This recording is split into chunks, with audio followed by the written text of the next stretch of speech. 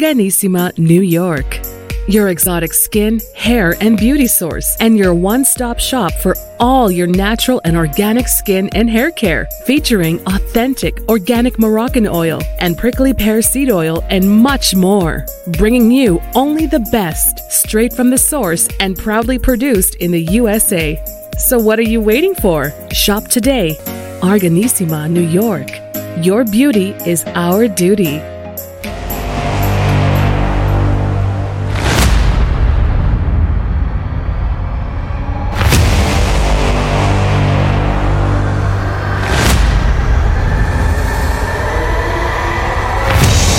Folks, welcome back to the iHealth channel, iHealth Radio with your host, Hurricane H. New day. Great show we're going to have today. It's a topic that we hear about all the time, and it's happening, and it will happen, and it continues happening. And unfortunately, it's part of life today. And my guest today is going to talk to us about this topic in maybe a different angle. And we've talked about this in previous shows, but today's angle is going to be a little bit of a business-like concept, right? And we're gonna dive in and break it down to you guys. So without any further ado, I have with me Aaron Shelly, and Aaron is an author. He wrote a book, and we're going to talk about the book shortly. But really, he has an amazing story of his life that turned into a lot of stuff that happened around him, and got him into this discussion today. Well, I mean, obviously, there's just a lot of time in between what happened then and now. So, Aaron, welcome to the show, man. What's up, Hurricane? Appreciate the time. Oh, my pleasure, man. And it is a topic we're going to talk about, and we still haven't talked about told anybody what the topic is. We're going to talk about divorce and relationships in a way, right? And the book that you wrote is The Family Flywheel. I love that. And we're going to talk about where that came from. I mean, that's always important, right? But before we get into that, your story, because I was reading about your stuff, and, from the get-go, from when your youth days, you had a lot of friends, and you just discovered things as you grew up. And so let's talk about that. Let's go back in time for a minute for our audiences, and maybe some of them will probably like, oh, I can relate to this. Yeah. So if you're looking at when I grew up in it was a kind of a middle class place. There was about 10 boys. We all went to the same church. We all went to the same high schools. I was athletic. I played football, basketball, soccer, kind of recreationally, volleyball as well. And I was on the team with in football, all sorts of these different groups. And then as I started to kind of grow up, all of a sudden, like my best friend who I went over, his family got divorced. And then another friend of mine, 2 years later, his dad was a family therapist. He got divorced. And I just kind of watched this pattern. And then the scariest thing, though, when I was about 10 years now, I got an email from my mom, and she said, hey, this guy, or just said it was a weird article because it was like, this guy's getting sentenced to life in prison for rape and attempted murder. And I looked at and I'm like, oh, okay, that's great. That's what we want him to be in prison. Then I looked at the name, and it was one of these guys who I grew up with. And I just looked at it like, wait a minute, like, where did we go off? I mean, at that time, I'd finished my engineering degree, MBA. I had 4 kids. I was doing pretty well, had a business, running an Irish dance business with my wife. So I was doing well. And then I'm like, where did our paths diverge? And for me, my background is engineering. So my brain was just like, what happened? I have 4 kids. How can I protect my kids from this same fate? And so I just was churning on this. And that's really where the book came out of, was just me trying to understand it and go, what are the mechanics? Just like an engineer, if you want to make something, you got to understand all the fundamentals. And then how do I prevent all this divorce, and then especially this outcome for one of my friends? Wow. I mean, folks, I told you this is going to take us a journey, but I think all of us have, well, when I say all of us watching and listening right now, I mean, we're probably mature enough or old enough to have at least some level of life behind us with friends, right? That's the thing. Like we encounter people throughout our life. Doesn't matter what age we are today. If we're in the teens and beyond, we probably had a few friends already. And what we don't know is that where those friendships or those people are going to wind up, and including ourselves. I mean, at that, when you're young, you never know where you're going to wind up. I mean, we just keep growing, and everybody has their own ways, and eventually they evolve into something and somewhere. And sometimes you keep in touch with those people, sometimes you don't. Sometimes great things happen to those folks that are surrounded by you, and sometimes bad things happen. And there is always some point where someone goes stray or bad, or and again, for various circumstances, the wrong entourage, the wrong influence can make a difference for someone, and life goes on. Relationships can actually turn also ugly, and in this case, I mean, that was like almost bad. I mean, you can't. I mean, that's the worst you can get. I mean, other than death, I guess. It's just bad outcome. But really, when you think about it, folks, you are living today with a lot of folks, and no one knows where they're going to wind up, and including ourselves. We're talking right now. We hope that we're doing the right thing. We hope we have the right mechanical engineering going on in our lives to make sure that we steer properly. But you know what? We all can make mistakes, and I mean, sometimes life is not really forgiving. One mistake and it's over.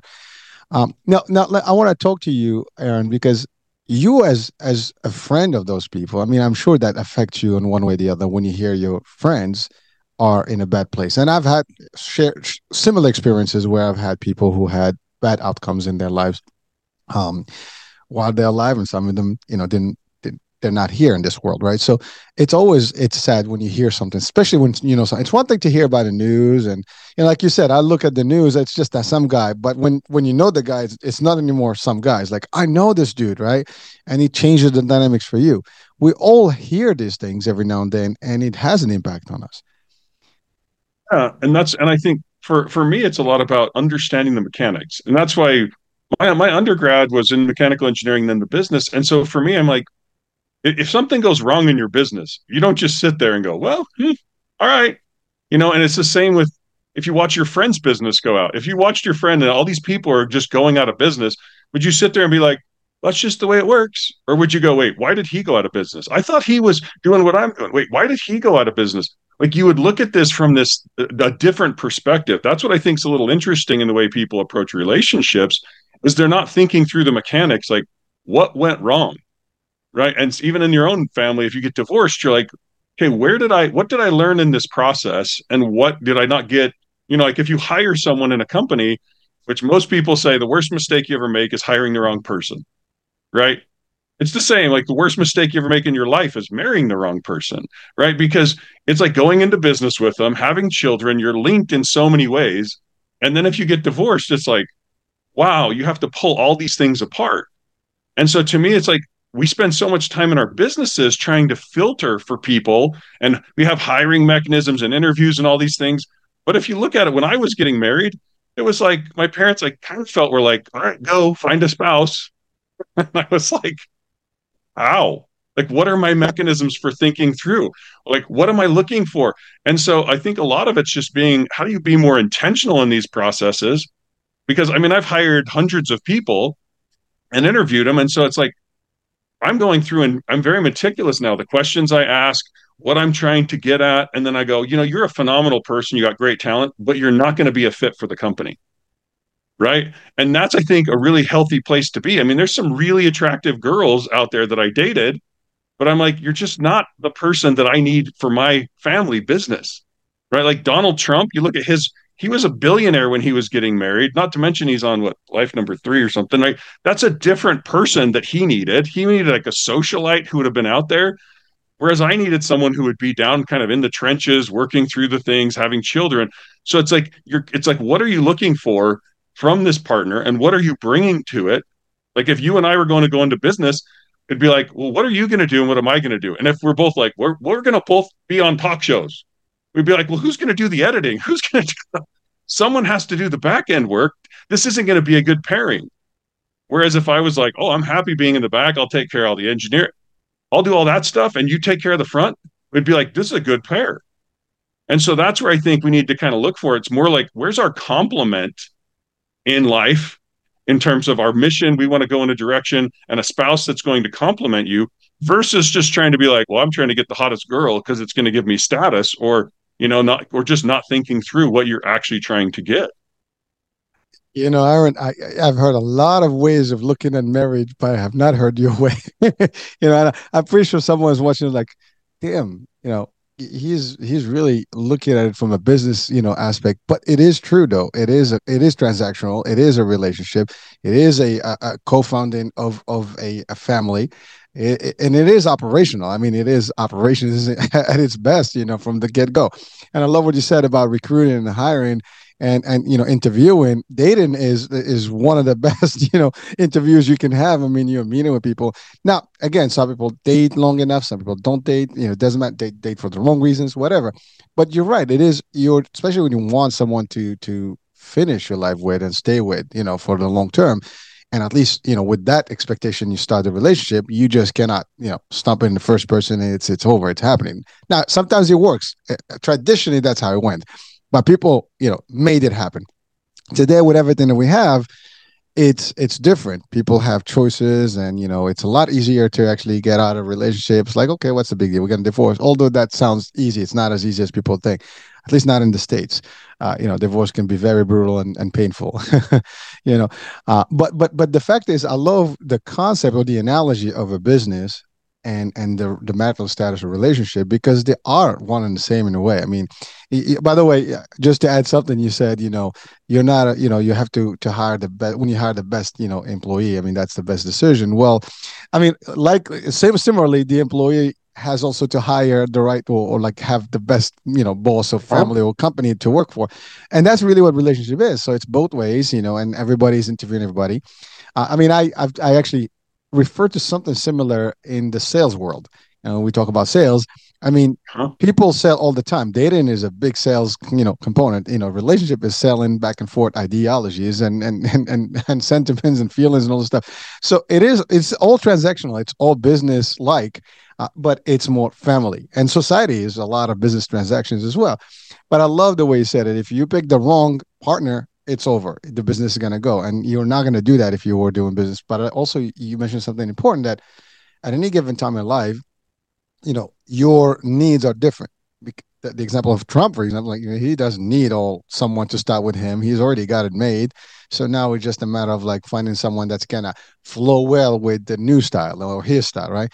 But sometimes you need someone that's willing to roll up the sleeve and make things happen with you. And a lot of couples, young couples, that's where they do. They need to find a match that's going to help, build together. Now, if that match is not available, or they're disconnected and they have nothing in common, I go left, you go right. I say yes, you say no. Well, there's a big flag right there. That's a problem, right? It's not going to happen.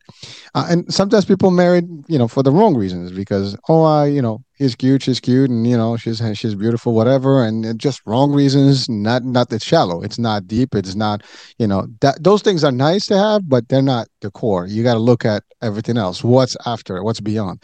So I love that analogy. And I think that, like I said, spoken as a mechanical engineer, looking at every component of the process to make sure it's tweaked and it's running smoothly. I mean, I love to cruise, so you kind of made me feel like, about the cruise ships and the mechanical engineers that keep that thing running.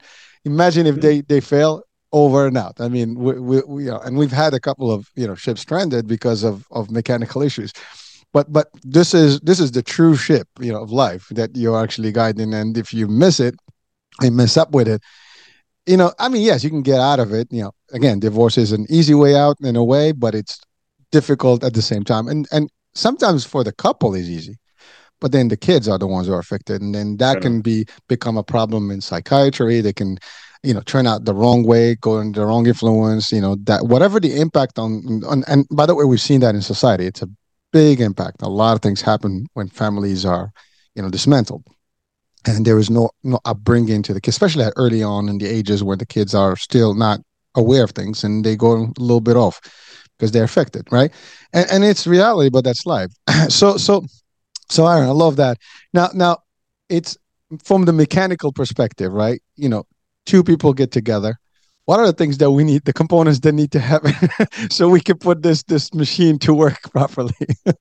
Well, yeah. So again, let's look at it from the business perspective. I call the business model in a business is really the thing that's generating all the wealth, right? Relationship wealth, which would be marketing wealth, right? We have a good brand. It's also the thing that creates the money, the sales side. It's also the thing. So it's creating what I call the financial, social, and human resources. Those are getting used. But if you look at the business model has three components. What's your strategy? Like what is your mission? Where are you trying to go? It has the culture. Where's your, what kind of culture? Is this a hard work? Is this a play hard? Is this a relaxed culture? Is this a highly religious culture in some cases? Those elements are there. And then you have the last one, which is the structure. What type of meetings are you going to have? What roles are you going to take on? All of those are the three main components. And you said in the past it was easier for a lot of, we didn't have as much divorce, but I think we were often marrying people within your same religious framework, which most religious frameworks are already talking like have a long-term strategy and they have a cultural thing. And quite often they'll also talk about certain roles and responsibility of men and women. So I don't think it was so much that, oh man, it's different now. I think in the past a little bit, we were kind of marrying people who were closer to us in the business models they wanted to execute. Now you could marry someone of a completely different religion, of a completely different, country, and then you have, well, what's their culture? I mean, and I've seen this in certain countries, and it's not bad. But like, if you look at a lot of the islanders, Samoa and Hawaii, that's a very relaxed culture, right? They kind of they play hard, they work really hard in some ways, and then they relax, And then you look at other cultures, like my father-in-law is Austrian, right? German. The German culture is just like work, work, work, and be organized and work. And so when you start to merge these cultures, that's when it becomes challenging. And you see this in companies too, right? If you get a company and you're like, their company is, I'm trying to think, there's some in the different spaces, but if you said like, let's have Walmart and Google merge, you know, you're like, That's you're the like Walmart's extreme side, culture is like, you got to be on time. You have to follow the rules. It's very hierarchical. And Google's culture is very much, hey, if you do your best work at 2 a.m., do your best work at 2 a.m. It's a lot of freedom and responsibility, but they want that work. And so those cultures, when they come together, it would just be a cluster. Not to mention the fact that you have these different missions. Google's like, we're trying to organize the world's data, and we don't want real estate. That's not part of our strategy. And Walmart's like, we need freaking real estate as close to people as possible for all of our stores. So that's where you start to see it's not that one's right or wrong. That's why I like the business analogy, right? Walmart's massively successful. Google is successful. And yet they're not using the same strategy. You can't take a culture from one and move it over to the other and have success. You can't take the strategy from one. Imagine Walmart's strategy, put it into Google. Their culture and structure clash. So it's a lot about getting your strategy, structure, and culture aligned in a company so that it's successful. And it's the same in a family. It's getting those three things aligned. And if you're not aligned on them, like if you're sitting there like, I want to marry a woman and then I want to have some kids. And the woman's like, I just want to be a career woman. You're like, it sounds like you may be great, I may be great, but we're just going in a different direction. So it's not a matter of judging people. It's just like, who do I want to go into business with? That makes sense? Well, that's a super definition of how it should be, and I love the analogy because you're right. I think that's really what it is. I mean, two people meet, and they try to figure themselves out and figure out each other and see whether they're compatible or not. But you're right. Maybe there's a point where there's not enough discussion about all these future things that are or expectations. It's just let's take it one day at a time, one night at a time, and have some fun, and then to see where it goes. And maybe sadly, you get some couples, for example, they can date for months and months, maybe years, and then they get married, and less than a month or two, they're out, they divorce. Because it's one thing when we have all these jokes and you see them on social media when they show you like dating days or like your first year of marriage, or like before marriage, everybody's like, sharp and looking, their best, smelling good, dressed good. And then like, here comes a year later or 2 years of marriage, it's all sloppy and who cares, whatever. But those are the things that, it's a meme or whatever. Those are funny comedy stuff on social. But the fact when you look at it, it's different. The expectation when you meet someone the first time, there are certain things you're not going to do. You're afraid that they're going to misplace them in your character, whatever.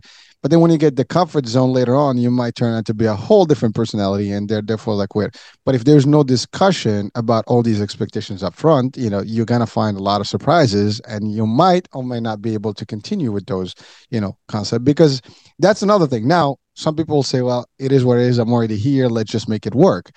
Now, what you're doing is it's the extreme side. You're going through challenges, and it's almost like swimming against the current, trying to figure out a way out of it, and or maybe the current is just gonna dissipate, and that's not gonna happen. If you're going uphill, the hill is not going away. If you're not gonna be able to make it if it's that steep, so it's you got to make it through, otherwise it's not happening. The same concept, but people still try to figure out a way out of it, and eventually they just cannot, and then that's when they give up. Now that could be too late at that time. They have kids, and now the kids are older, and it's not acceptable. Then you have society. I love, Aaron, when you said about it was different then back in the days. I mean, and again, I mentioned cruising, so that's one of my favorite places where I have fun. And there's always a show about the love and marriage, show. I think they refer to it. And there's They're always fun. Yeah, they were fun. I enjoyed those. I never participate, but I sit back and relax and enjoy the ride there. It's fun. But there's like three couples. The senior couples always win, or 90% of the time win. They seem to be as most compatible and understanding. But you're right. The reason when you actually hit it right on the nail there. The concept is that they come from very close enough culture, everything. I mean, they understand the religion is the same, the beliefs are the same, the system is the same. They know the functionality, like, here's the man's function, here's the woman's function. Now, again, we say this now and maybe like weird because, by the way, there is equality, folks. So let's just not get that disclaimer out. There's no difference, but there is difference. See, that's the thing. There's no difference. We can all do the same.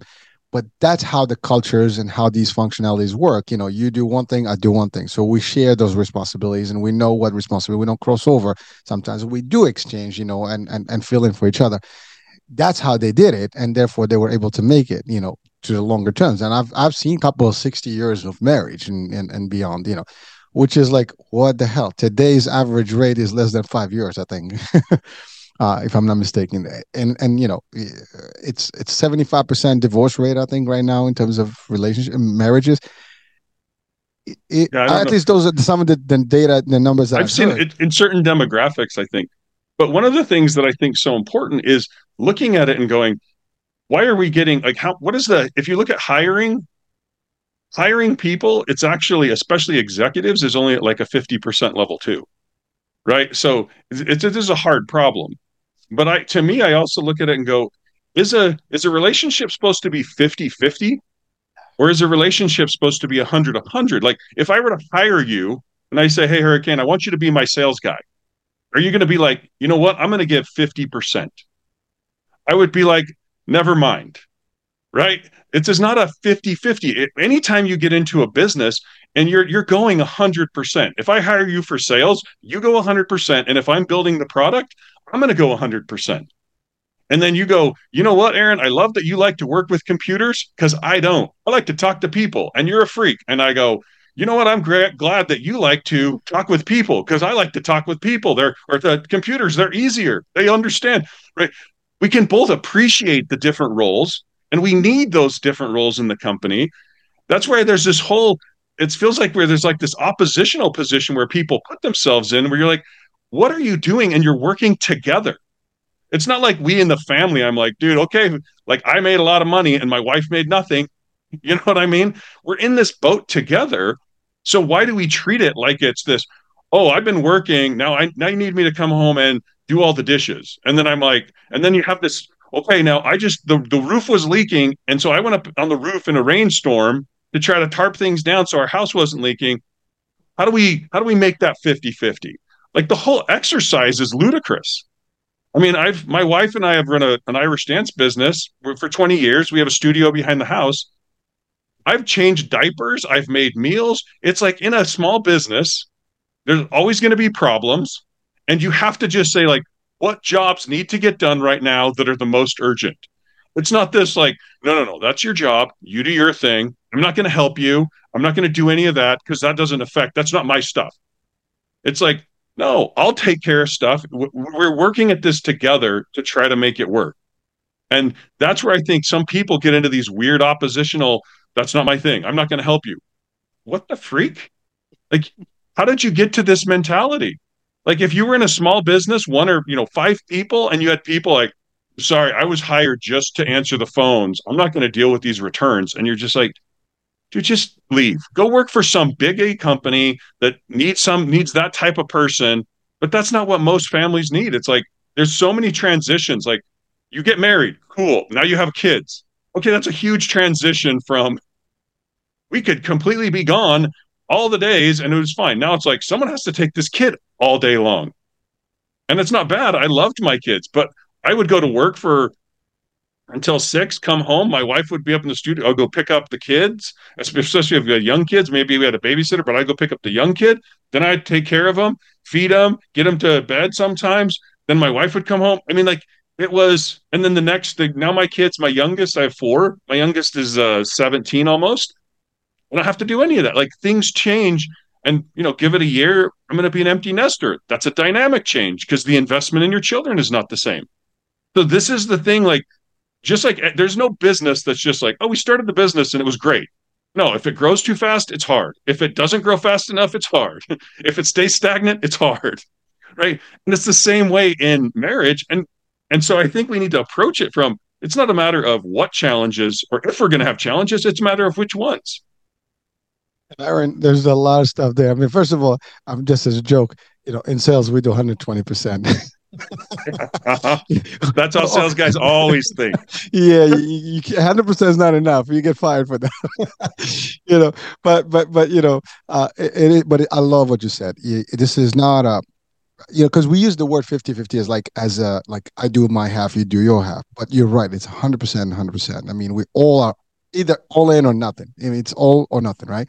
And you're right. You gotta complement each other. If someone is not able to do something, the other one jumps in and feeds in and so on. So it's not like, well, that's your function, that's my function. And then we're playing this tag, war business going on between the two. Like, who's got the cojones, who's got this, who's got the other, who's going to make it. Or, that's not my thing. That's you take care of this. That's not my problem. If that's already the conventional, and you don't get that to your point in business, if that happens, the business is destroyed. If you have partners in the business that do that, the business is gone. And you've seen business go down because people are not seen to eye and they separate, right? And by the way, business is about a team. It's everybody's doing their component. I mean, again, mechanical engineer, everybody's got to do their components, otherwise things don't work, right? Every component works, in a certain way, and it has to work 100% in order for if one piece, if your fuse or something doesn't work, it's over. Everything is working 100% each, but one of them is not. It's failing. That system doesn't work, and that's exactly it. So I love what you said about you're running a business, family business. Yeah, it is an Irish dance, so maybe people will think automatically, well, that's women and whatever, that's probably the first thing that comes to mind. But it's not actually there's men and women that do that dance, and that's one too. If you got to step in and do business, you're going to do stuff, because if you don't support each other, what's the point? I mean, when you exchange those vows, it's just, till death do us part and all the stuff. I mean, in good and the bad, I think everybody likes the good part, but not the bad. When you commit to those things, the bad is going to happen. You have to expect that there's going to be bad moments where you need to step up your game and be fully engaged and not say, well, when it gets tough, that's when you actually get in. And that's when you show your true colors. And most people don't have that. Well, not say most people, but a lot of people today don't have the energy, or the expectation that when it gets there, they're going to have to step in. It's like, I don't care, because it's easier sometimes to walk away. See, I think that's the other challenge. It's a lot easier for me. Like, oh, this is not for me, because I think also it became so culturally acceptable. It's all right. We can just, split. No worries here. But is it really? I mean, you talked about kids, right? And you had the diapers, you did all the stuff. And by the way, you said you loved them. I'm sure you'd still love them. But the idea is that, it's unconditional, right? You work with your family, you make it happen, and circumstances change. You have one kid is one thing, you have two is another. I'll give you an example. Like, my kids are in high school and we were trying to make different moves. But because our kids are in certain programs, we're not going to make the moves until they finish. So we're obligated to do this. Now, we could say, like, well, I don't care. I just want to get out of this thing, And then my wife can say, well, no, I want to do this. And then there you go. So if I don't, submit back, and consider, like, I can't have the opinion just of me. I got to think about the big picture. And that's the thing. You got to chip in when it's needed. And you have to, again, be part of the team and not just say, you know what, I'm not going to do this. I'm tired. You already committed to this thing. Right. Now, there are logics that people say, well, yes, if it gets extreme, and here we're talking about, like, domestic violence and gets physical, that's a whole different world. Therefore, I mean, then it's very easy. It's you can't stay with someone that is going to be not healthy in a relationship. That's a whole, and we can expand on that as well. Again, that's like being in a bad business culture, like, and the environment sucks and it's toxic and you can't handle it. I mean, there's better opportunities out there. Same concept here. But if you did it right in the first place, this would not be a problem. If the people that, you select in your business partnership or co-founding, partners of yours, then that's going to be a different story. So I love it. This concept about 100%, not 50%. It's really, you're all in or you're not. And no, so Aaron, here's a challenge. In a business, we can have a meeting of the minds up front and decide these are the bylaws. Now we're talking, marital stuff. Can people even go in that discussion? I mean, I think they could. It should be a part of the deal, but is it happening? I don't think well, part of it, a lot of kids are being raised without one or both of their parents, right? So I don't think they're getting as much or seeing the examples of how a marriage really looks. I mean, like, imagine, like, you get into a business partnership, there's a lot of negotiation. It's not like my way or the highway, but if you're a single parent, you're the god of that family, right? You get to choose what the rules are, how they get enforced, how everything gets spent. So I think it's not a bad thing. It's just a challenge if you grow up in that environment, because you're not seeing that. I saw my parents as I was growing up negotiating, not being like, my dad's like, I'm not going Christmas caroling. That sucks. And my mom's like, but I want to. He's like, go do it on your own. Those type of things you would see because they were part of the negotiation. And you realize you couldn't control another person, and you had to kind of work and see what you could get. And that's how I think it needs to be in a business as well. It's like, you can't always do all the work in your home. I had a good friend, and his wife just wasn't really contributing. And so now you end up with him, and he's all of a sudden doing all the work at home. Then he's doing all the work at work, generating all the money, and then taking care of the kids and the house. And it's like, I'm not even in this partnership. It doesn't even have to be domestic abuse. It's just like, are you even like participating in this business? Right? If you and I went into the business and you work 80 hours a week, and I'm like, yeah, maybe 5 hours a week, I want to cruise, they're so great, you'd be like, all right, we got to split this crap up. Like, this is not working. But it's so much fun if you find someone, you're like, I'm in 80 and they're in 80, and you're just like, man, it's so fun because you feed off of each other. And so that's more. Yeah, to do more, because you're both. And one of the things in the structure that I think people don't pay enough attention to is, what are the meetings that you are having with your spouse? Two people will always drift apart, right? You're not going to stay on the same course infinitely. And if you look in a business, it happens. Everyone's kind of drifting. Here's the stuff I'm interested in. Oh, here's yours. And so if you have weekly meetings, I do quarterly plannings with my family, and then I do an annual planning. Those are the things that you're like, are we drifting? Let's get us back aligned, right? Because if you wait until, let's go for 6 years and not really align each other, and then you go, well, now we're far apart. I don't know. It's not worth it anymore. But that's really just a drift that started 6 months ago. And if you had stayed together and met and kind of corrected course, you could probably have made it work. And it's not made it work, it probably would have been successful. So that's right. And that's the other thing you look at, like you're talking about how you've been working on your show for 4 years now.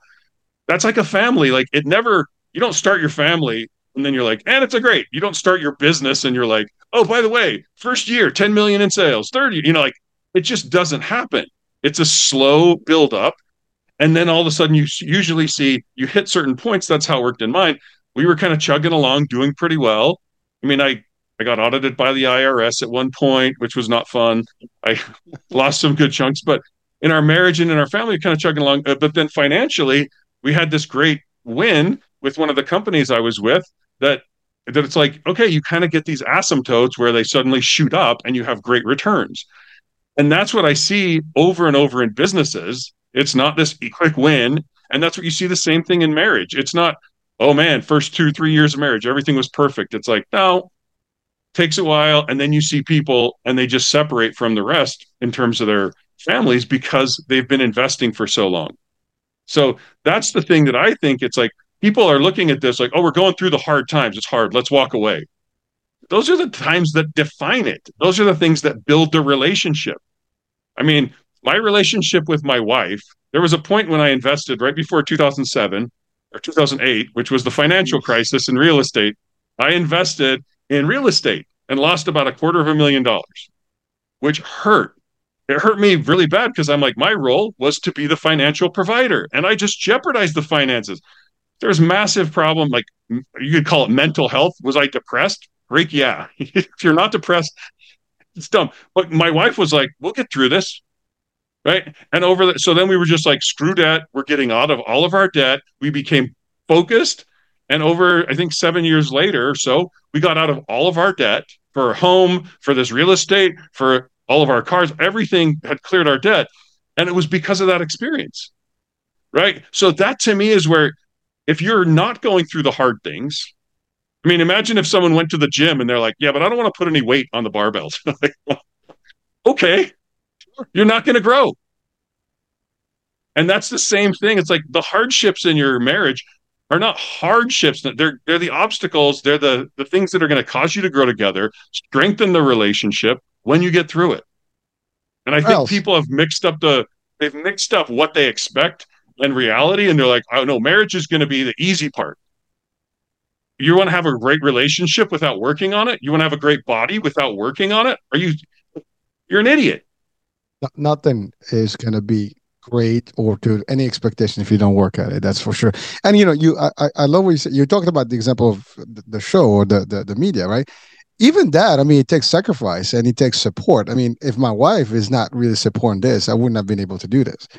And believe it or not, we've incorporated her passion into it as well. So we do the fitness stuff, and we have our own shows, and so we kind of mashed it up. So and that's the thing. Like, you got to find a way to make it work for both sides, like where both are really seeing the value in it. And is it making money? That could be a question. And so sometimes it's not always about the money. It's about how you can work together towards it. And you're right.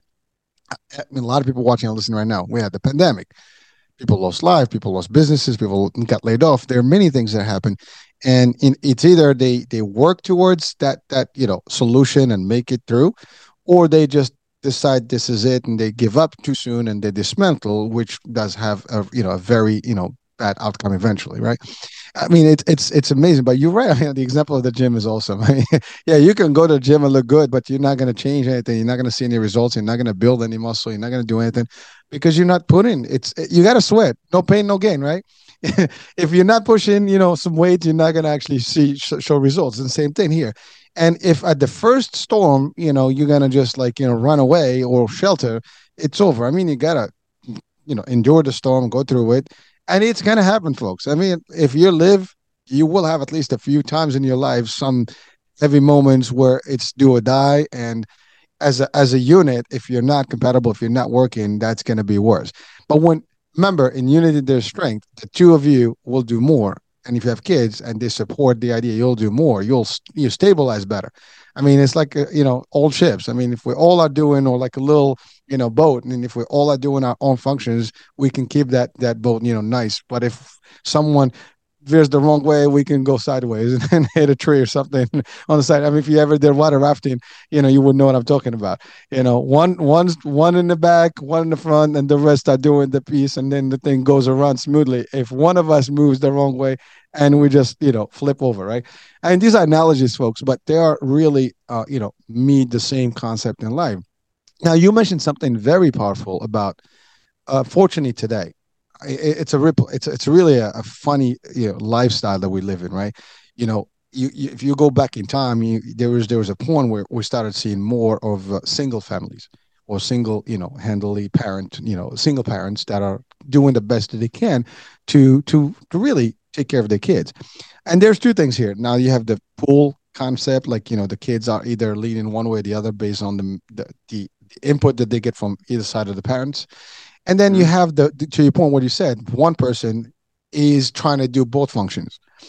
And that's actually, it's never going to be like, I cannot be mommy and daddy. There's no way. I can do it. I can probably do the best I can, but can I really compensate for those two roles? Probably not.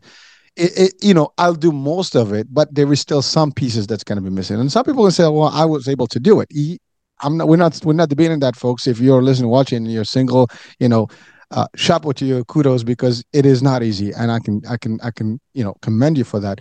But I know that it was not easy, and I know that there's a point where things are not always decided. You wish sometimes that there is somebody else to help, and it's not, and you got to figure out all things by yourself. It's easier when you have someone to figure things with you. It makes it a lot easier to work together towards it. But when you're there already. So I mean, and again, there's got to be reasons why it happened. We're not debating that. So once it happened, you talked about the kids having no reference point, right? They don't have a reference as to what that relationship is going to look. So what they know is that. Plus, they probably are sometimes bitter about the whole idea, and therefore, I've heard people that because of that they don't want to get married, or they're not interested in the stuff because they haven't seen any positive thing of the marriage, which also distorts a little bit the picture, right? And so you have that, and you're right. There is no reference. I mean, in business, you can refer to books and stuff to guide you. And here, I mean, like there's the only point of reference is like this is how my mom did, this is how my dad did, right?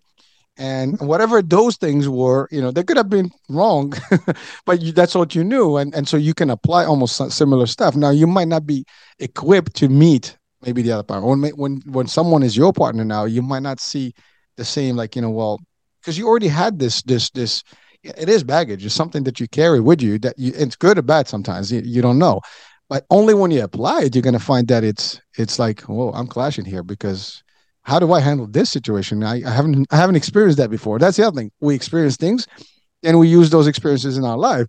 But if you haven't experienced it, you're gonna wing it. And now winging it can be good or bad.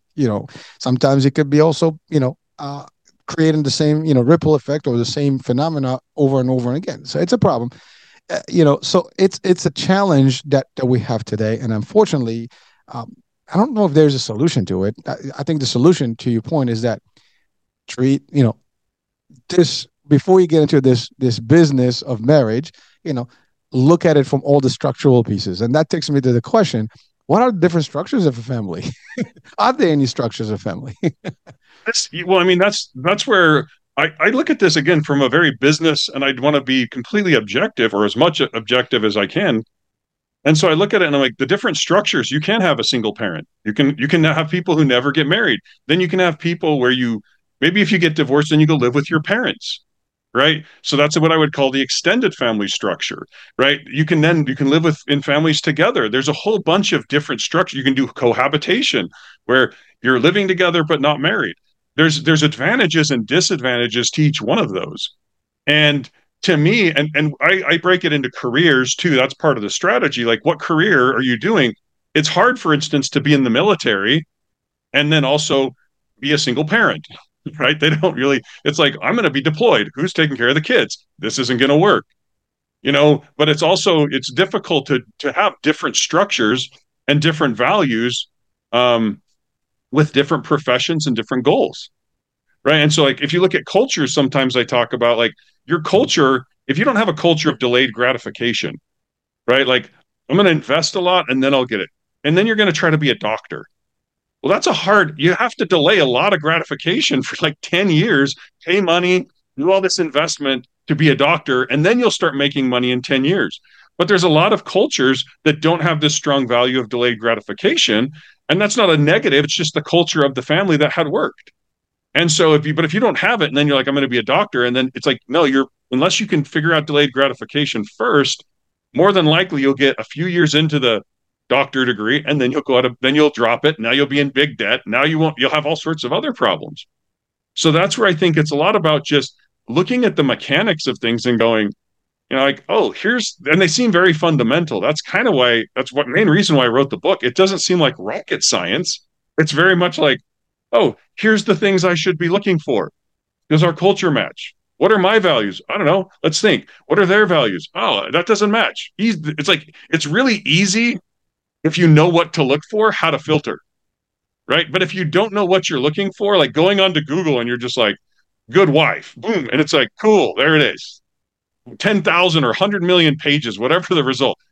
It did nothing because you don't know how to filter. But if you were like, I'm looking for like Tinder and all these things, if you don't know what to filter by, then it doesn't help. Then you're just going to make bad decisions. So that's where I think it's a lot about understanding those mechanics and how they work together. So you're like, well, I want to be a doctor. That means I can't get a wife who wants to spend a ton of money now because I'm not going to have it now. It's going to be a later thing. And maybe she'll need to work while I get my degree, right? It's like, how do we balance these things out? And there's a lot of transitions. One of the funnest examples is actually if you look at Mary Gates, Bill Gates' mom, she married a lawyer and then she was a school teacher. She had 3 kids. Then she drops out of the workforce when they're young. Then she starts to, when they get older, she starts to do service in her community. That's what I'd call investing in social relationships, right? Social asset resources.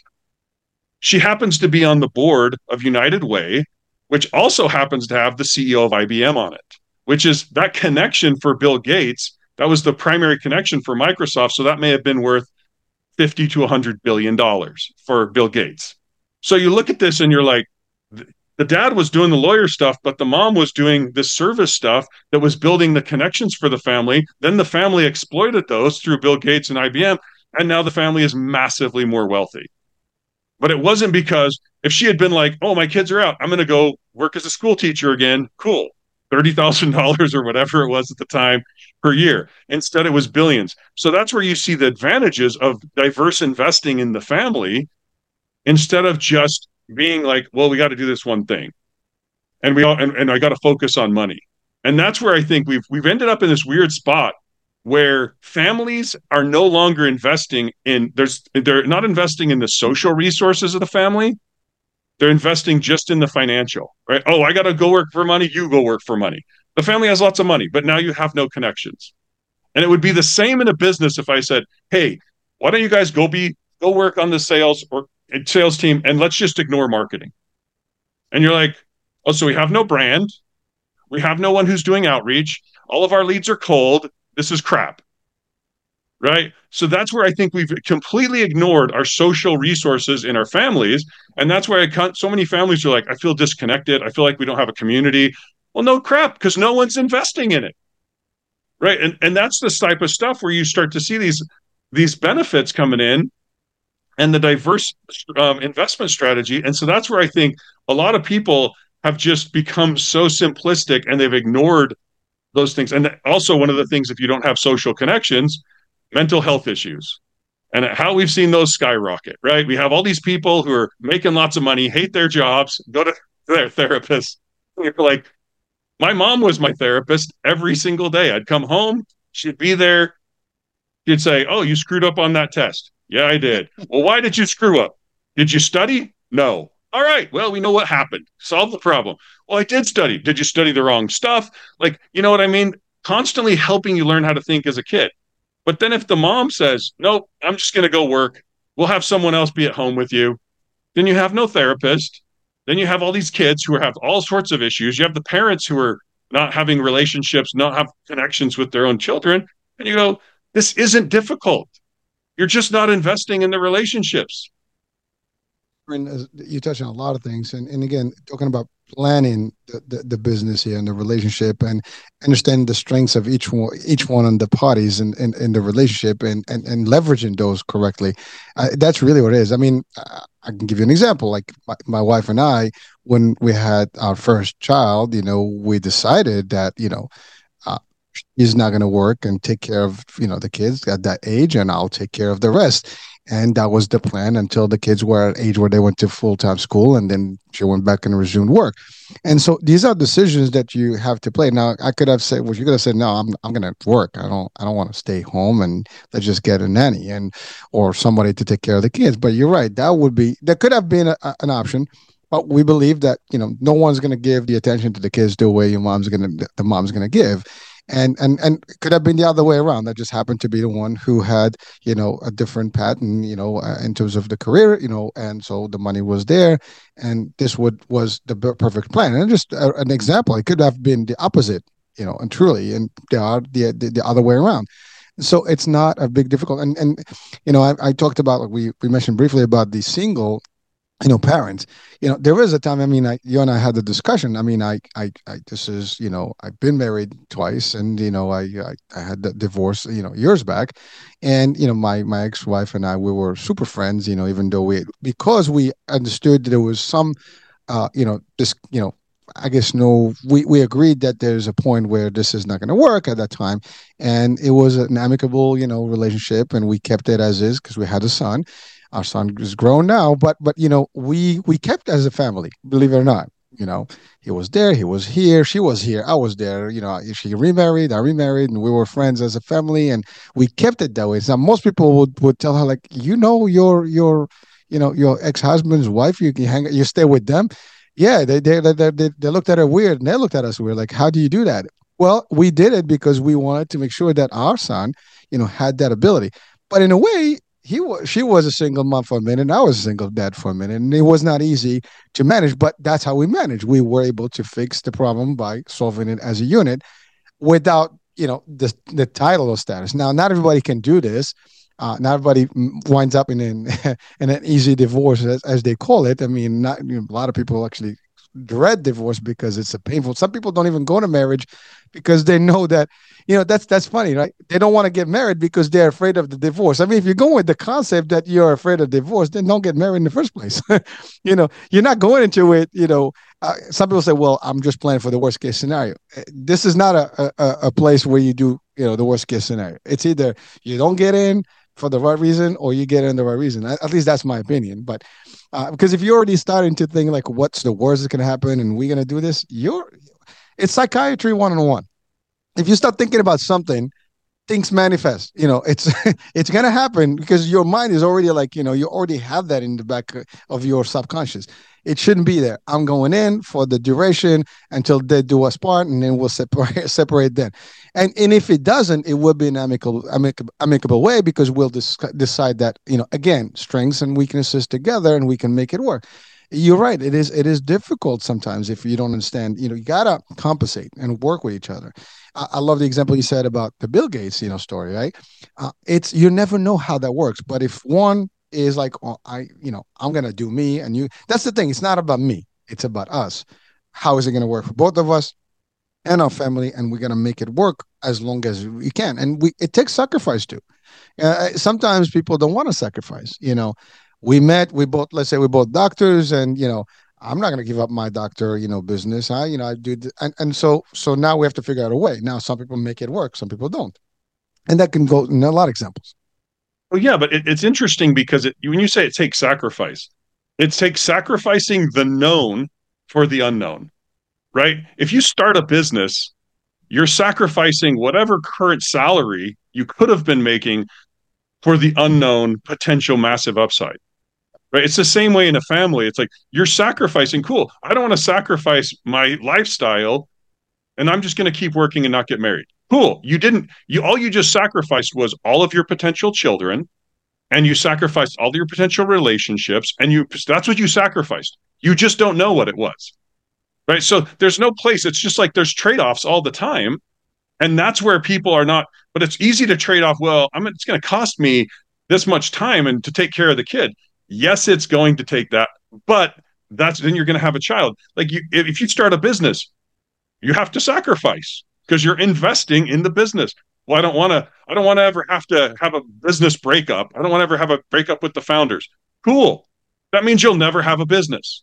Like this is so easy to think through on a very basic level. I had a friend who he didn't get married for 20 years. I mean, I got married when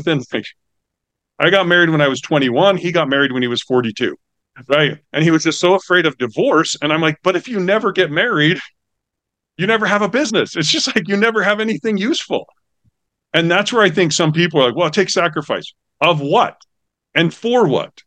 And if you're looking at the trade-offs, there's so many people that I've seen a lot of, I've seen some things with women who are like, I was a CEO, I'm 50 years old now, and I have no children, I have no spouse. That's what they sacrificed. They just didn't know. And then they're like, that was a crappy trade. And I can never have children now because biologically I'm past. And the husband, all those years of building up that relationship are gone. So I can never have that relationship, but I have money. And it's like, all these people are looking at that going, that was a bad trade-off. There are some, I suppose, that aren't, but the majority of people, if I look at it from me, from you, would I give up my money, or would I have more, or give up my children for money, or give up my money for my children all day long? What's the point of money Oh, I have millions of dollars. To do what? I'm going to go travel. Okay, for how long? I've traveled and I've been to all across the world. I've been to a lot of places for business, mostly a lot of it for business pleasure. And it's just like, you can do that for a while. And then what? You're not adding any value. There's no responsibility. You haven't built anything. There's nothing for you to be proud of. Do you look at someone, you're like, oh, they've been all over the world? Or you're like, man, that is such an accomplishment? Or do you go like, how did you fund it? That's the more interesting thing. And so I think a lot of times we get caught in this. It's a sacrifice. Yeah. And all you're doing is sacrificing all the stuff you haven't thought about to the stuff you know about. And it's really easy and it's really comfortable, but it's not useful. And that's where I think those trade-offs of sacrificing the unknown and the future potential, that's the real tragedy for most people. Aaron, you touch on super stuff. I mean, the idea, to your point, some people do I, the word sacrifice is a big deal. I mean, it's to your point. It could be depends what angle you look at it. If you're sacrificing within the relationship, for better things, because that it's going to be a good trade off eventually. In case of Bill Gates, that's an example. And on the other example, you talked about an executive CEO who decided not to get involved with anyone, not to have kids because the career came first, and now the time is up and you can't have kids and you can't have potential you could probably have a relationship, but maybe kids that now some people say I didn't want to have kids to start with. Maybe true, maybe not. That's okay, and that's okay too. I mean, it's a choice, right? I mean, again, I only think that's a weird one because I'm like, every single person in your lineage had children. For whatever this is, thousands of generations, they all had children. And now that's the funny thing is we sit there like we're these intellectual, I control it. And you're like, we're not. We didn't choose to go through puberty. We're not choosing to have, as men, as we age, our testosterone. Like we're having an experience and things are changing. And that's what's so funny. There was a 24-year-old girl my nephew was dating, and she decided to sterilize herself because she was so convinced she didn't want to have children. And I'm like, you don't even know your biology. Like, you're trying to pretend you're like a computer going through this life instead of a biological person going through this life. And it's so interesting when we get into this, like, oh, I'm so rational, and then to make stupid decisions because we just don't understand what or who we are. Aaron, again, someone's listening and I was like, well, that's your opinion, people, which is true. It is our opinion. But you're right. Maybe if you're out there and you think that's the way to go, listen, the only way is going to be time. When time is going to pass by and you're going to you're going to have those moments by yourself like, sheesh, I could have done this, but I didn't because I made a decision. Now, just mind everyone listening right now, this is fact. Your front lobe evolves around the age of 25, and that's when you start potentially making some rational decisions, and your identity is somewhere around 35. So there's a lot of gap there to make any decision early on as harsh or rush, that can be, it can be just irreversible and you might regret it eventually. Now, you might think that right now it's not relevant in the discussion and we're just a bunch of, maybe old, farts that are talking right now. You can probably think that if you're in that age. However, folks, understand something. We're sharing with you some stuff that we've experienced in life. We've had a few, ups and downs in the last few decades. And I can tell you, we've experienced a lot of things and we all think about some decisions. Did I do the right thing? Was that the right decision?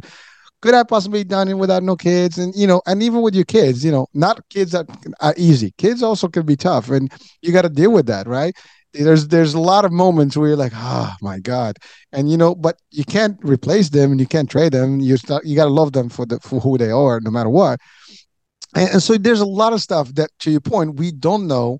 And, we are meant to go through these experiences in life, but we can mitigate a lot of this by prior planning, by calculating the actual risk, if you want to call it, by actually looking at all the possibilities and putting all the components in place and picking the right person that's going to really match. I mean, to your point, I think the example of having the right team member with you along the right partner. And as a matter of fact, I have a few businesses with partners and I've had some, and believe me, folks, if you do have one or two people that you have to actually decide with, you can disagree on a logo.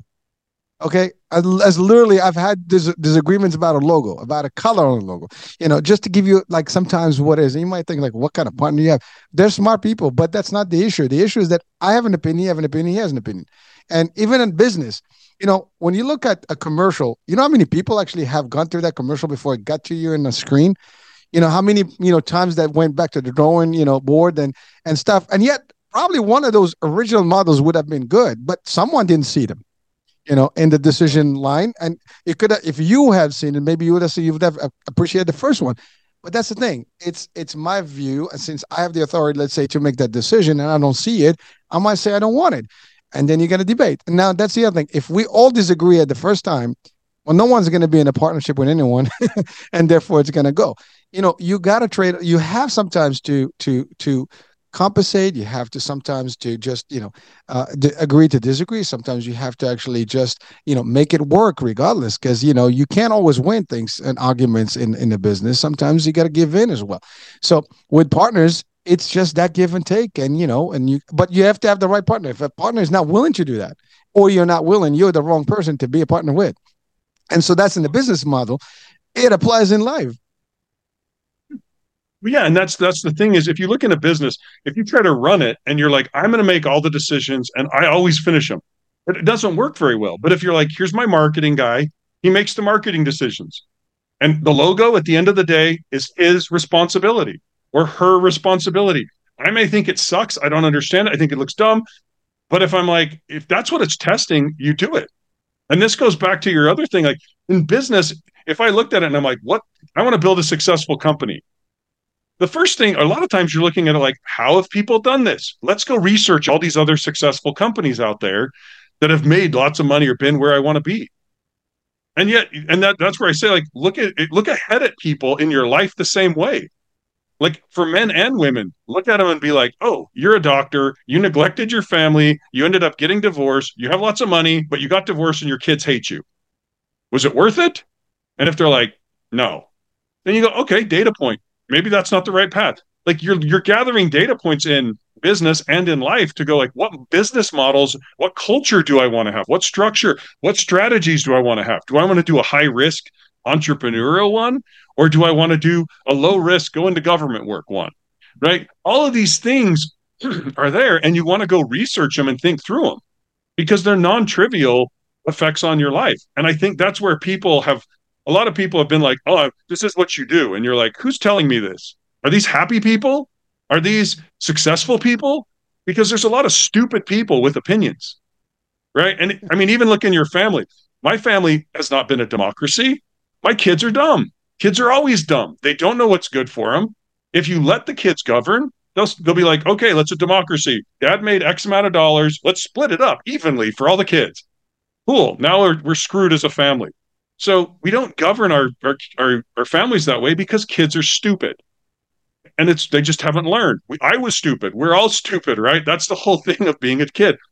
And that to me is where we need to think about it of how do we train the kids? How do we look at ourselves and go, in business, I definitely was like, I'm not the smartest guy. Let's start reading all these books about the smart people. Let's start doing this. The same thing should be done in family. Okay, what are the relationships? Who are the people that have great relationships? Let me go interview all these people. How did they choose a spouse? Oh, they didn't have to choose much. Oh, they did this way. Okay, now what can I learn? Now I go make a decision. It just seems like so many people are running like on autopilot mentally. They're not actually, especially in family. They'll be amazing business people and then complete morons in their family. And that's hopefully what I was trying to do with my book is like the principles are the freaking same, guys. Like don't treat your kids just like a junior employee doesn't know how you should strategically run your business.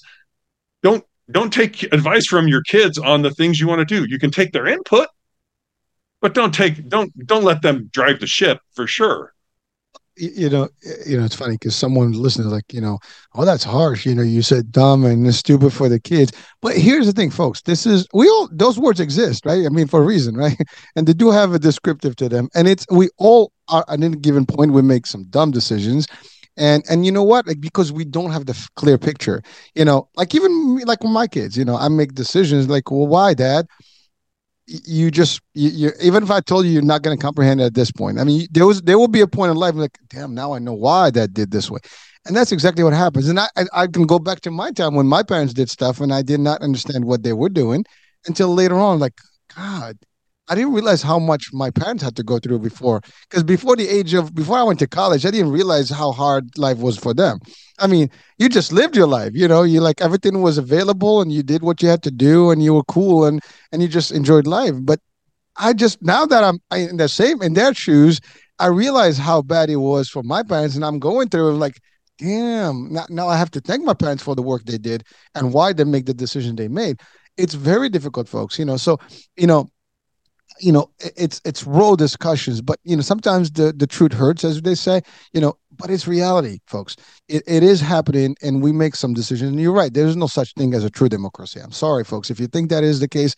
I think maybe on Mars, maybe, but not on Earth, because I don't know if there's a true democracy anywhere. We're in the United States of America, and we are democratic, level, but level, not necessarily stuff. There's still decision making and executive decisions that are made that you cannot do stuff. We had the lockdown, you couldn't say no to it, right? There you go. So an example, that can be as clear as daylight, right? But here's the thing, folks. The concept is that in Family Matters, and this is going to probably seal today's show. There is the concept of people sometimes even leading by example. Well, not leading by example, leading their life by other people's examples and other people's reality. Your reality is different from other people's realities. Your partner may not be the other person. Just because other people have done it a certain way doesn't mean that you have to do it certainly. Your background, your culture, your religion, your beliefs, your system, your components. I mean, a German car is not the same as an American car or Japanese car. They're similar, but they're different. Components may vary, right? Unless they're all from made in China. That's not the joke. But that's not the reality, right? But you know what I'm talking about, folks. The concept is that we have different ways. And so, if I'm building my family, I tell this to my kids. Your friends may be doing it a certain way. Their parents may be allowing certain things. I'm not. This is how we do it. This is our world. This is how we do it. And you guys are free to go and live with them if you want. Literally, I've had this discussion, see what happens. But this is our style. This is how we do it because we have our own way of doing things. And Mom and I, we're working toward big things, and we're going to do it, and we're going to make it through. Sometimes kids don't understand because they are coming with other opinions, and that's okay. But they're coming with opinions with that good insight as to what is going on here. And so they come in with something else. And frankly, those other folks are not in the same predicament or time frame or conditions we have. And so there's no way for them to match. It's like, apples to oranges, two different things. They're not the same. And even if they're apples, one is a red apple, one is a green apple, two different, flavor and taste. It's not working. So understanding the same thing here. It's that kind of thing. So now, Aaron, the cultures of a family that can lead to success, what do they look like? And I think, and then from there we can talk into the book, finale. Yeah. So let's talk about that. Well, this is where like I said, Walmart's culture and Google's culture are not the same. So it's not. This is very much an engineering approach. Like, if you understand all the components, you realize that there is no right culture. If you're going to be an entrepreneur, there's probably some cultural elements you need, like high ability to take risks, high risk tolerance, low threshold for disappointment and failure, like high learning. You got to really be a learner. That's if you're going to be an entrepreneur. But if you want to go work at the post office, that's a different set of values. And as long as you're not spending your money like this entrepreneur who made money, like Bill Gates, then you'll be fine. It's really about putting the components together. Just like when you go into a business and you're like, oh, how's it going? And then they're like, well, we're not doing so well. And you're like, what's the problem? And it's pretty easy. It's just like either sales, it's marketing. It's like there's only so many ways that they can logistically or legitimately go wrong. It's the same way in families. It's like it's not that complicated if you understand the pieces of the family. And then you go, okay, you're not investing in your relationship with your spouse. Okay, that's a core problem. You're not investing in your relationship with your kids, or you're under investing in you're spending too much time playing games, or you're maybe over investing with friends and you're not investing enough. So it's not hard to see. It's just like, if you understand the components, it's like there is a culture for being a doctor. Usually, there's a culture if you want to be an entrepreneur. I had a friend, he didn't pay his mortgage for 6 months because he was spending it all on his business. His wife was aligned with it and it worked and they ended up doing really well. But that's a risk tolerance that the wife had to have and he had to have. But my brother in law's an arborist. He works cutting down trees. He doesn't need the same level of risk tolerance. Like, or working at the post office, working as a doctor, they all need different things. So to me, it's much more around just like if I wanted to build an airplane, I need to understand lift, I understand drag, I understand gravity, I understand thrust. But once I do that, I can either build a Boeing like 777, which is an amazing, takes people to for long hauls, or I can make a fighter jet, or I can make a little Cessna.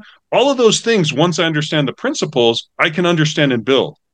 But if I don't understand the principles, they're all going to fail.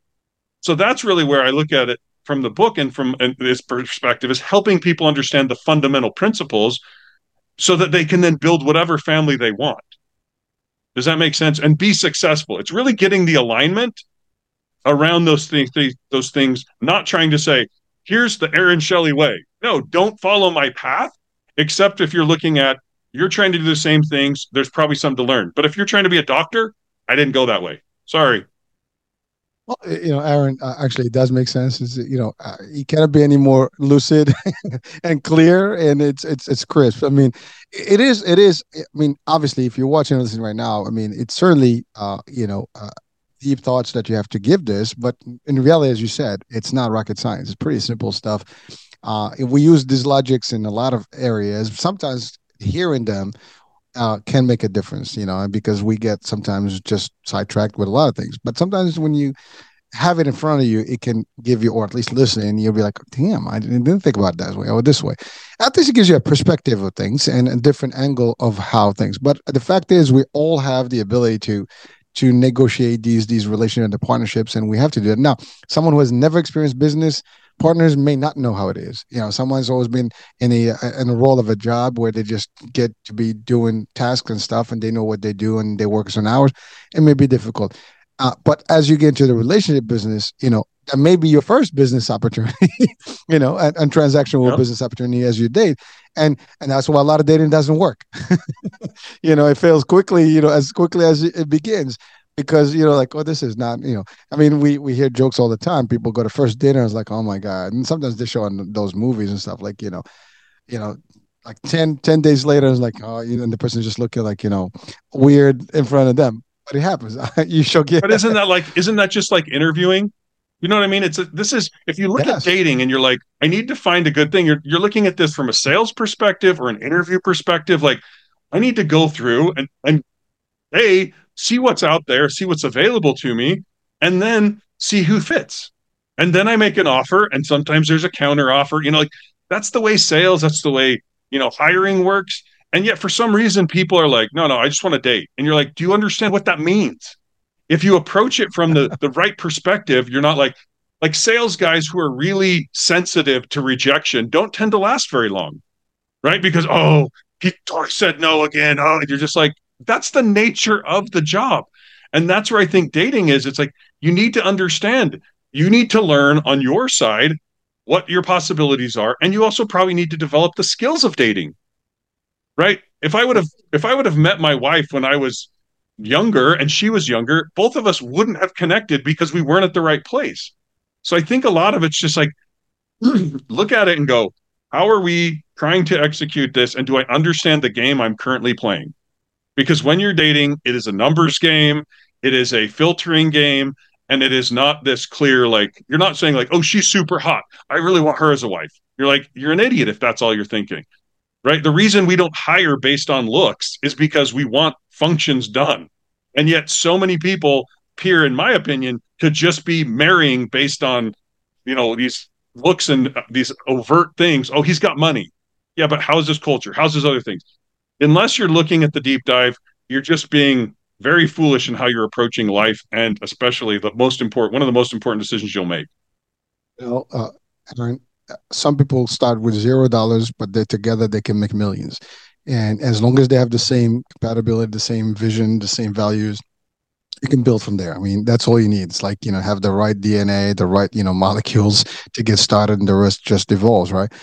But you're right. If you look at I guess the fluff, the outside and just the cosmetics, I mean, it's funny because my wife and I, we laugh sometimes, and you see all these cosmetic stuff and like the makeup artists, they can turn someone literally different from who they are. And you take all that makeup, like, we joke, you go to the back, you go to the club, you come back in the morning, it's like, what the hell? That's not the same person I was with last night, So it's a joke, but it's reality. I mean, it's the same concept. That facade, it's not. It's you got to go deep, and that doesn't happen from stuff. To your point, it's understanding and really getting to know the person from the core of their values, as opposed to just like, because here's the thing, we have this joke in sales. Everybody's going to tell you what you want to hear at the sales pitch, right? At the interview. That's not how you get them. I get them when I get them into a real scenario, event where I give them to role play with me. That's why I deep dive with them. But if like, tell me good things about, I'm the best thing that happens to sliced bread. Okay, cool. I mean, well, let's talk about how that looks in real. And so that's the same concept. If you're going to talk to someone that's dating you, they're not going to tell you like they actually like, are crazy lunatics, in the back. They're not going to tell you that they actually, I don't know. That's a joke. They actually urinate and and keep all the stuff, splashed out. Just giving it, because that's actually, I think, that'd be for a lot of women. And keep all the toilet seats up, right? On. Those are the things. They're not going to tell you those things. You will see them in real life if you're with them, right? And so that's the thing. So it's a very interesting, topic, and this is not going to end here today. I mean, there's so many things. We might have even a comeback. Now, the family flywheel is the title of the book. Cool name. I try to figure out like, the picture of that whole, title itself. I'm sure there's a story behind it. Yep. I mean, Yeah. I know we've exceeded the time. I mean, if you have a minute to share, that would be great. Yeah. So a flywheel is something in engineering that gains additional mass and actually provides stability, or gains speed. As it gains speed, it's providing stability. Kind of gyroscope is one, but it also can gain more and more speed. This is how most companies work. The book Good to Great talks about this, where you're getting the flywheel effect. You do little things, and then over time, you start to generate massive wealth. So how you see Google. At one point, it was worth nothing. Then it was worth $1,000,000 in '99. Now it's worth over $1,000,000,000,000. It wasn't like a million to a trillion. It's a flywheel. It's an incremental build. And if you look at finance, my favorite book in finance is probably Rich Dad Poor Dad, because it was the first time I understood, oh, I take my money, I buy an asset provides income, incomes gives me cash flow. This is a flywheel, right? The more money I have, more income I generate, more I invest back in, okay, but I expand that out, because it's the same way, not just with finance, but your family needs to be looking at the relationships as well as the human resources, your health, how you're using your time, and your abilities. So those three resources are really the things going through a family that the business model's using, and that's where you're getting the flywheel. And over time, that flywheel, you see with rich people, you're like, I can't even spend all the money I have anymore, right? That's because they have a flywheel, and they're like, I have so many relationships because now people want to introduce me to more good people. And you see this in podcasting, you're like, oh, now they have all these guys, and now you got Joe Rogan, and then he's got this guy, and you're like, dude, you have the biggest people, because it's the flywheel effect. Right. And then you're like, I don't have time for all these relationships. I don't have time. Like, people are giving me money. They want to do this. And that's where this flywheel effect idea comes from. And that's what I want for people is your family can get so much stronger, just like a business. And then you're like, now we can generationally pass this on too, if we do a good job in training our children. So that's really where I see it, like generationally. And that's what I want for my kids. I'm like, I don't want to give them stuff, but at the same time, I want to help them in ways that I didn't have available to me. But I don't want to, it's like this balance of, I don't want to stifle their development by, I'm the spotter who keeps picking the weight off. I'm like, no, I want to keep putting weight on, but I want to spot them so that they have a safety net. So this is really the idea of the flywheel, is this, how do you make good choices? So then you have more money. Now you use that money to get relationships. Now use those relationships and the money to do even better things and develop your health. Then you use that, and all of a sudden you have opportunities that are amazing. And that's personally been my experience in life. And that's where I've seen it in other families as well. So that's really where I think the concept is awesome, but I've also seen it executed, and that's what I love. Well, listen, I mean, it makes sense. Actually, it's a great concept in terms of life, family, and in business too. I mean, it's really it works because that's how you start. One thing leads to the other, and you build, and you have to have the components, and you keep building, and so on and so forth. And the family is the same thing. It's not start small, and you build and build before you know it. If you do it right, it's just gonna get better and better. Um, well, listen, the Family Flywheel is available on Amazon and other, I guess, bookstores and online. And so we'll have the link to it on the description of the show so people can actually get it. And we'll also have a promotion on our social media about it because I think it's definitely a book that's worth reading and sharing. I think, listen, I had a great time, Aaron. I mean, I know we went a little over the hour, but it was just an intriguing, discussion, and it's a lot of stuff. And I hope that we didn't offend people, but also we were as clear as possible on some things. And folks, listen, if you don't agree with us, that's okay too, or you don't agree with Aaron's, vision here, it's cool. But guess what? He is giving it, as is, and these are things that work. I mean, these are, you know, pre tested formulas that are in real business and in real life, and they can make a difference in whether you make it or not, and how well you can run your life for the longest time, for the longest run. That's the other thing. I mean, you want to live a life for the longest run with your partners and for the family's sake and so on and so forth. And you eventually you want to live to a point. I mean, I love when I see an older couple still doing, the things on trips and having holding hands. I'm sure they've had their bad times and bad days, but they still took it out, and made it, all through. And we've seen these pictures of people dying together, literally at old age.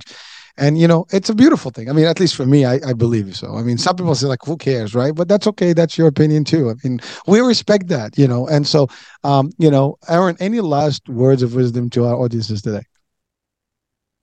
To me, I think it's a lot about looking at your family holistically and trying to make sure if you understand it, and then you can make sure you're balancing things according to how you want your life to be.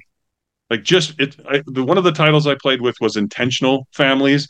It's like this is all about understanding so you can build whatever type of family you want, but just making sure it's going to be successful. Just like in business, there's like I want people to be successful so that they make money, so they contribute to society. It's the same with families.